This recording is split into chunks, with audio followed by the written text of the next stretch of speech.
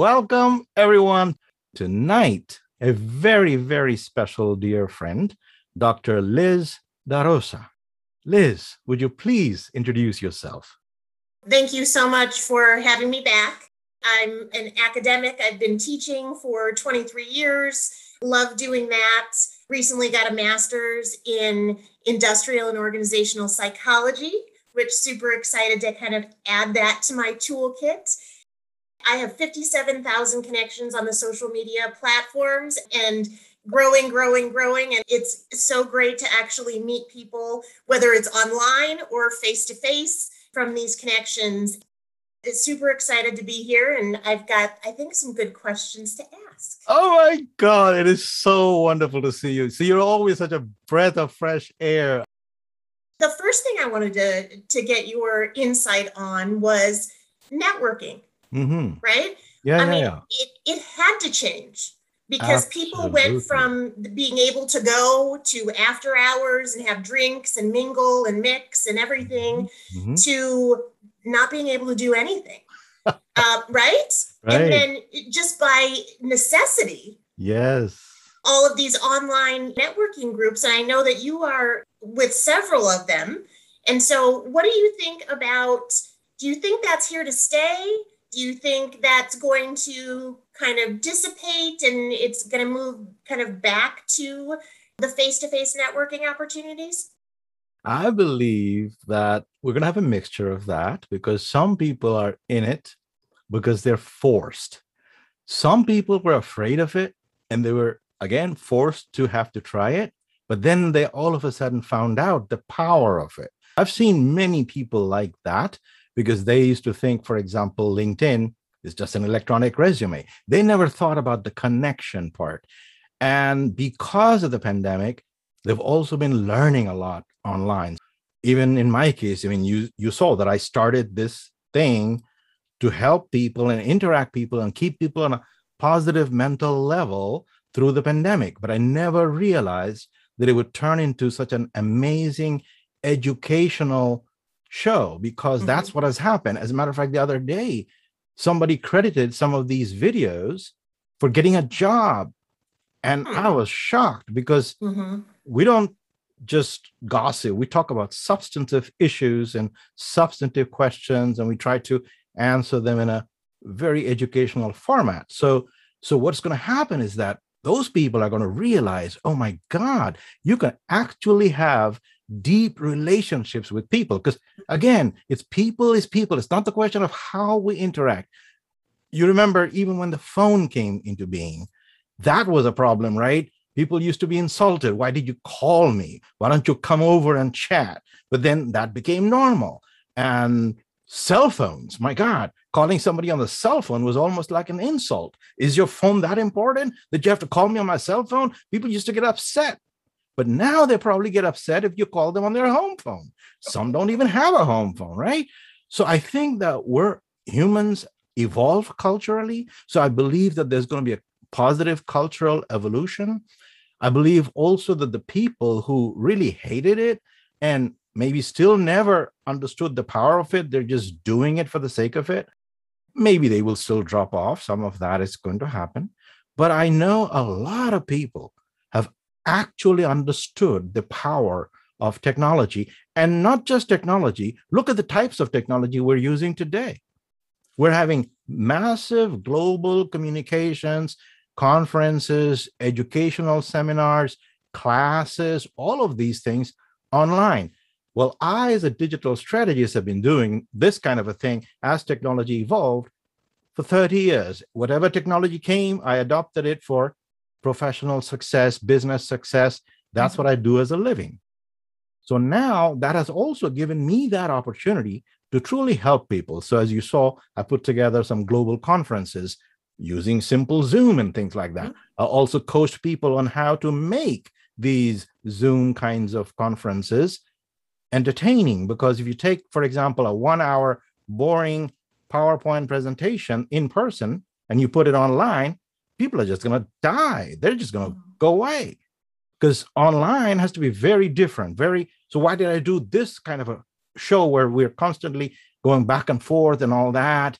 And I don't require somebody to be an expert in anything. They can just come and chat organically about questions they have in their mind, because this makes it interactive. It's Mhm. not like me giving slides on a boring presentation or a Mhm. monologue, right? That doesn't work. So I think that's what's going to happen. What's your thought on that? I think you're right, but I think one of the things that I've missed, Mm-hmm. and I'm an introvert. I mean, I can put it out there and I can be the sunshine and everything, but I am an introvert, but I miss the interaction, Mm-hmm. the casual, just the side conversation that you could have sitting with somebody that you don't get in a Zoom room. You might get in a breakout room, but still, it's artificial. You're not there for the whole hour and able to whisper to somebody or to write somebody a little note that only they can see. Mm-hmm. You miss the nuances. And I think those are the nuances that sometimes that really most people are kind of used to creating those bonds. And then being able to then say, oh my gosh, Paige, it was great talking to you at this networking event because we really did share something Mm-hmm. that maybe other people didn't share with her or with Mm-hmm. me then, because we were able to have that physical closeness. Mm-hmm. And so I think that's really one of the negatives, and I think kind of a gap in all the digital piece, but it is super great, super convenient, right? Able to go to a lot more events Mm-hmm. because you don't have to travel, right? And put Right. put And the put the miles sleeping. on your car, and Right. yeah, and able to. Paige is located in California. She and I wouldn't be able to be connected if it were not for a video Mm-hmm. component or some digital component. I Mm-hmm. mean, even you and I were both in Maryland, but still, I'm on one side of the state and you're on the other side of the state. And so it's got the pros and the cons. And I think it would be great if there were some way to help create those kind of more informal connections that I think we miss. And perhaps it's the reaching out afterwards because you thought there was a connection, and then you have to create that on your own. And hopefully it's mutual, right? And hopefully it's genuine and it's not, ooh, I have this ulterior motive. So Right. I think that can be challenging. So I do believe that the future will, you actually mentioned some very important points in there. And I believe what you're talking about is the definite need for hybrid, even when we go into the new world or a more normal world. See, my problem is that, or maybe that's one of my strengths, which is that I never worry about the problem that I cannot solve, right? I cannot solve the pandemic problem. Mm-hmm. It has to solve whenever people solve it. But in the meantime, I've got to get my work done in a safe way. So I felt like take opportunity in that adversity and do what I can do and do my leadership. And so that's what I've been doing. I converted my Toastmasters to that. I converted this. And actually, in my opinion, it has actually led to some connections globally that I would Mm-hmm. never have had. Next week, so September 8th, we were talking about who signed up for the show Mm-hmm. next week. Next week, I'm going to be talking with a retired brigadier from India. Amazing thought leader. We would never have interacted if not for this kind of a situation. And he also found he had to have a forum. So he started doing his forums and all that. And I was on one of his forums. So I invited him to mine. And we're going to have a chat. We're going to have a relationship.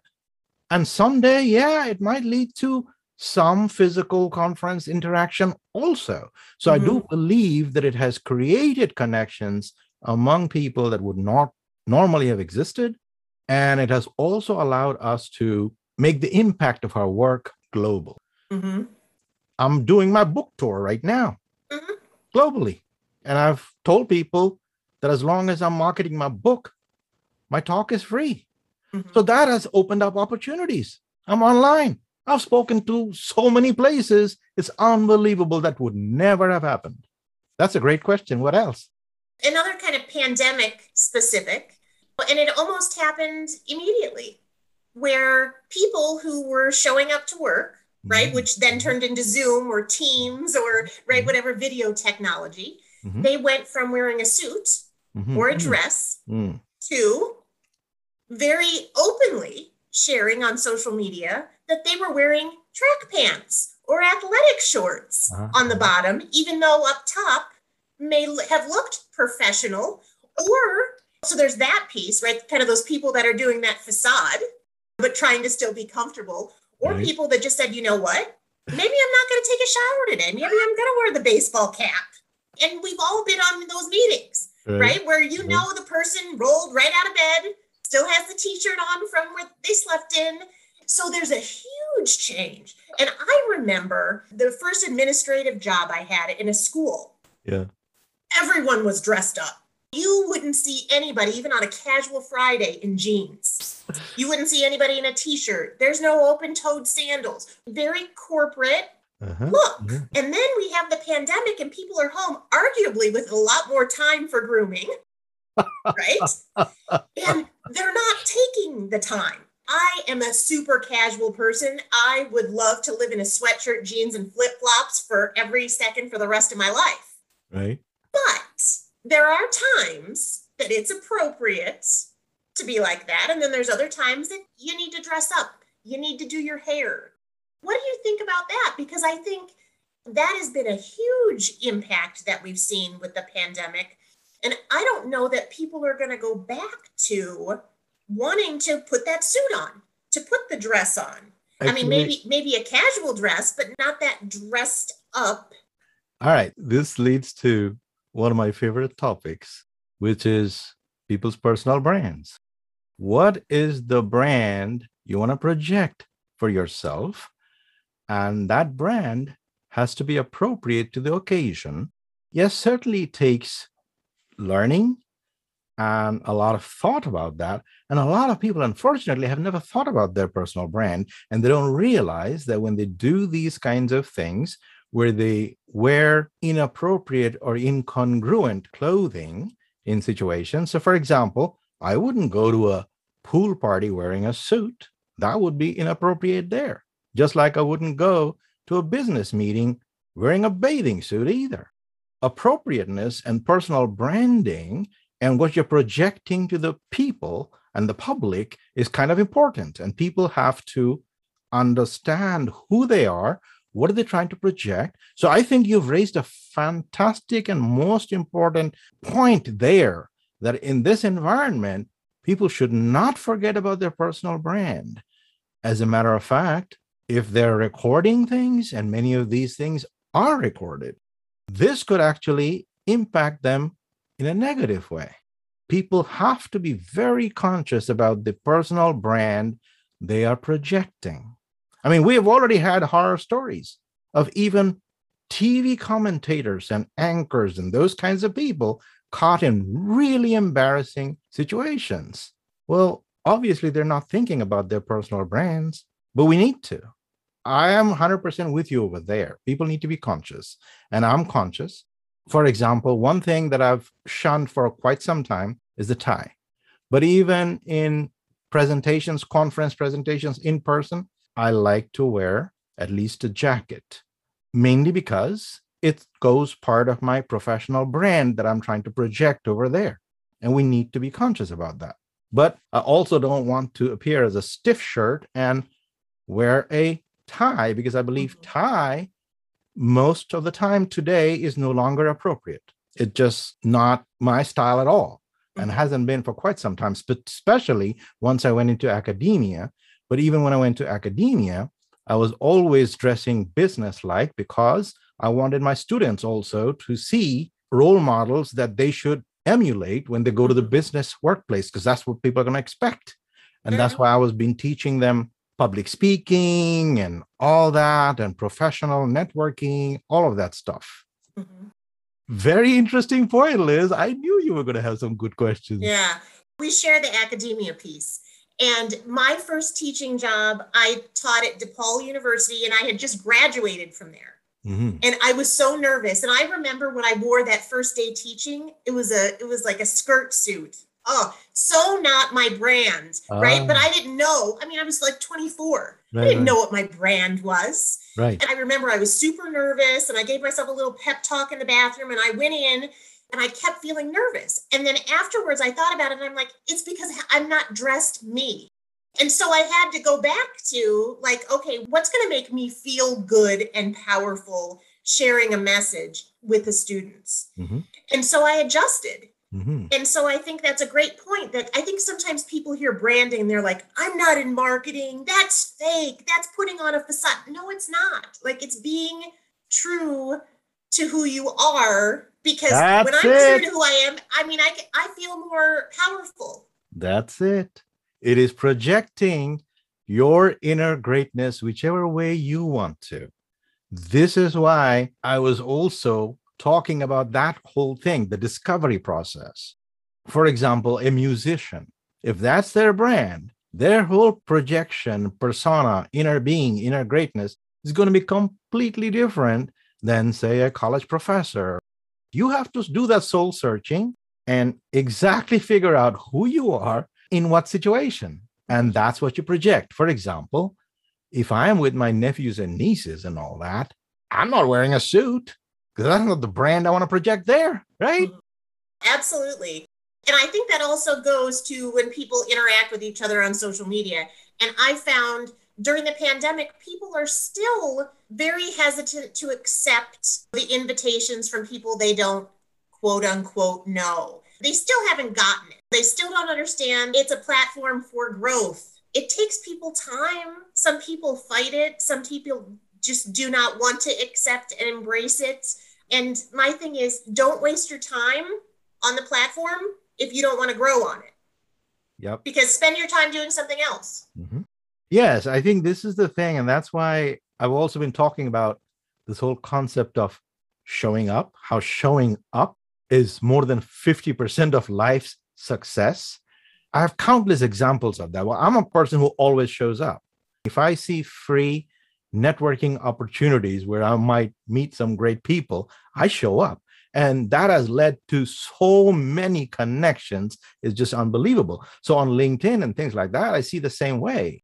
The only times I don't accept connections is when there's no picture. And I tell people, I say, would you ever go to a networking event with a bag over your head? With a bag over your head. Okay.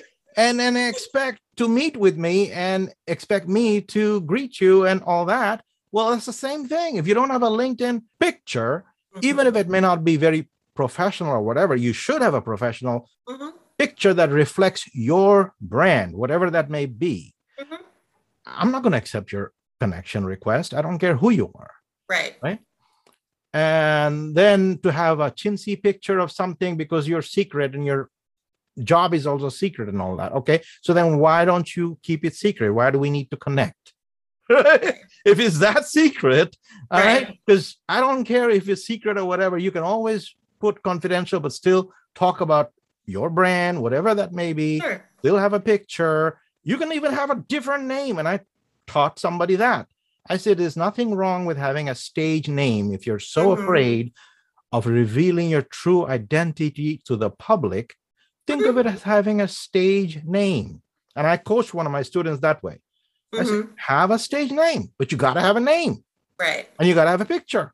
Right. It's basics. Basics, people. Right. You don't have to be in marketing to know this. Yeah. I mean, actors, actresses, these kinds of people, authors, they've always had stage names and pen names and pseudonyms, and that's perfectly okay. Nothing wrong with that. Your legal name doesn't have to be on your LinkedIn profile. Right. Yep. As a matter of fact, if you want to be known as Liz, then that's what you should put out there, right? Sure, absolutely. Even if your real name may be a whole bunch of other things. But you want to be known as Liz. Sure. Put Liz out there. Absolutely. Well, and I mean, my name is Elizabeth. Like legally, that's my name. But right? And again, that goes to the point of I prefer Liz. And therefore that's part of my brand is Liz. Exactly. And it's beautiful and it's consistent, you see, because you're going to have brand dilution. If you have Elizabeth some places and Liz some places and all this and all that, and you're doing some activities in one name and other activities in another name. And this is why I even talk about people being very protective of their names. I'm like, every time you get married or divorced, why do you really have to change your name? Do you realize it's actually hurting your brand because a lot of your body of work may be in one name. All of a sudden, you've lost that body of work when you change your name. And sometimes it could actually make your brand subservient to another brand. And you have to think about that. Mm-hmm, mm-hmm. I realize a lot of things come from culture because we never thought about branding. But even when this name adoption came, it was mainly because of social things. People wanted to denote a particular family and a belonging, and it was often even treated like property, right?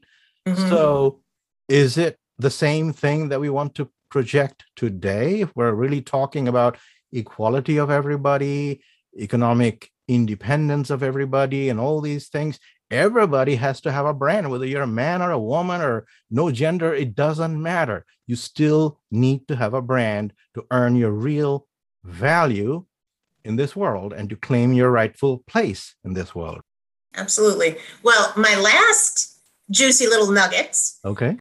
and really it's kind of the whole thrust of your show, and the reason that you started it was having a growth mindset, right? But it's beyond that.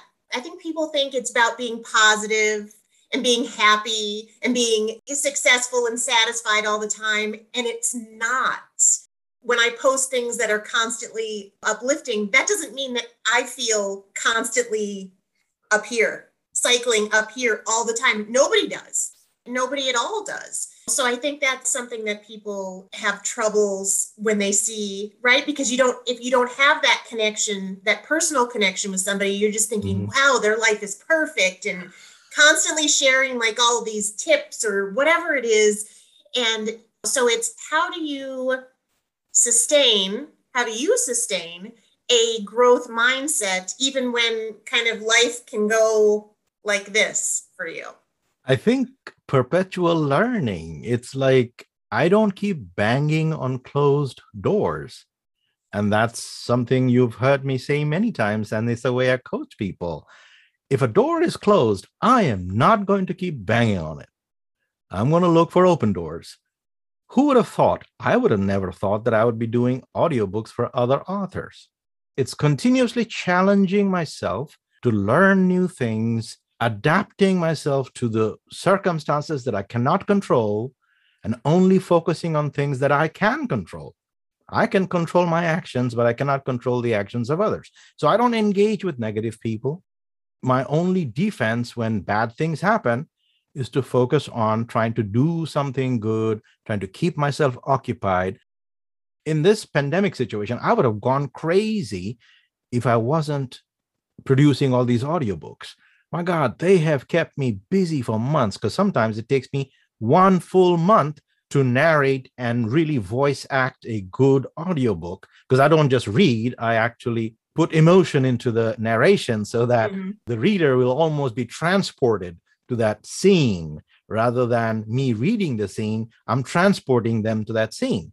These kinds of things, it has challenged me in so many ways. I've learned about audio editing, I've learned about microphones, I've learned about all these gizmos and software. And so this continuous learning, it just keeps my brain and everything busy. That's kind of the way. And it shuts the world and negativity out. And then I don't spend that much time watching TV and all that, because again, TV has become really sensation and opinion filled mode. I mean, everybody's just trying to be way out there as an outlier and saying outrageous things just to get attention and media attention. And then the media is actually feeding this vicious cycle because they think it sells, but actually doesn't sell. I think it turns people off, or it creates a perpetual amygdala hijack condition where people are no longer thinking rationally because they're controlled now by their amygdala. Because if you keep people under a constant stress situation, I try to avoid having a constant stress situation so that I don't want to be controlled by my amygdala. And that's what I suggest everybody do. That's why I keep talking about this, that there is no pot of gold at the end of the rainbow. Actually, one of my wonderful mentees actually asked me that question at a conference and said, Dr. Hasib, how do I know I've achieved success and found my pot of gold? I said, no, don't ever look for the pot of gold because you keep riding the rainbow. The greatness, the journey to greatness is forever because you reach someplace, Now you can reach higher. Because you've reached that place, you can now reach higher and keep trying, keep learning, keep growing. She actually loved that. And she's actually made that a hashtag. I've made that a hashtag, Ride the Rainbow. And you will often see us do that. Yeah, that's what people should be doing. Ride the rainbow. Okay. All right. Yeah, I think I've posted some things about rainbows and you've made some comments. So I didn't have that particular context. But no, I agree with you with the keep going, keep reaching for things. I got my master's in sociology in 1999, and I fought for years and years, actually almost 2 decades, psychology, because I thought they were diametrically opposed. Okay. And so I wouldn't take any class. Like I just was so, but then I got into human resources and I'm like, you need to know about people. You need to know about motivation and behavior and this and that and that. And then as soon as I started taking these courses, I was like, oh my gosh, why didn't I do this 20 years ago? And it wasn't kicking myself because I didn't do it. It was like, yay, that I did it. And I'm embracing it and seeing how it can add to my 20 plus year experience in sociology. And so it's now it's an add-on. Mm-hmm. But I maybe I missed some opportunities because I didn't jump on that bus or that train when I first had that thought. And I think when you think something like, don't do this, right? Like I was thinking, don't take psychology, right? I mean, it's taking things positive. It's not negative things. Yeah. I probably should have just dipped my toe in it just to say, you know what? Maybe it's not what I think it is. Mm-hmm. Maybe it's not going to try to erase all of this other stuff.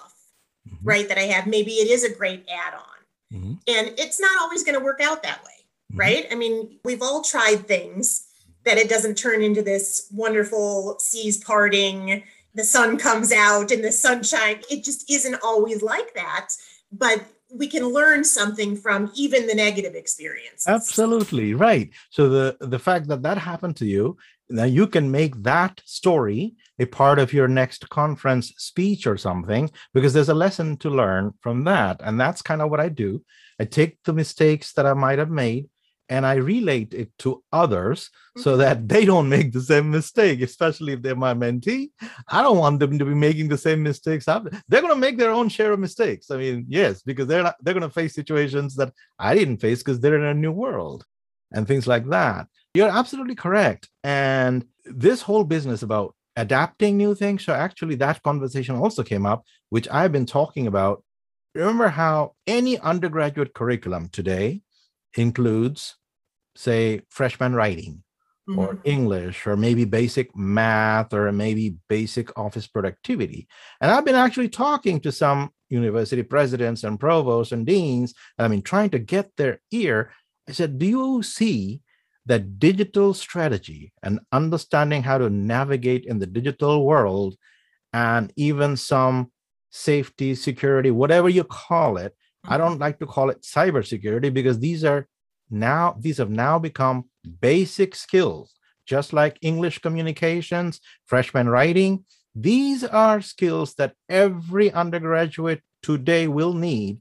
And it is high time that we start to update university curriculum. So far, nobody has gone for it yet, but I think the first university that goes for it is going to make a groundbreaking decision that is right for the time, because we're right now in the fourth industrial revolution. We're no longer in an assembly line economy where all these stupid things where we pay people by the hour and no matter who comes in, we're paying the same hourly rate. That's ridiculous because two people, I don't care how smart they are or what they are, we will never produce the same value in any job. In any job, we will never produce the same value. So we should only be paid according to the value we produce, not by some artificial budget number, which was designed for an assembly line economy. We don't have an assembly line economy. We have an intellectual economy. We are in the fourth industrial revolution. So anyway, Liz, this was absolutely an amazing discussion. And I really appreciate you coming on the show and saying a few words. Thank you.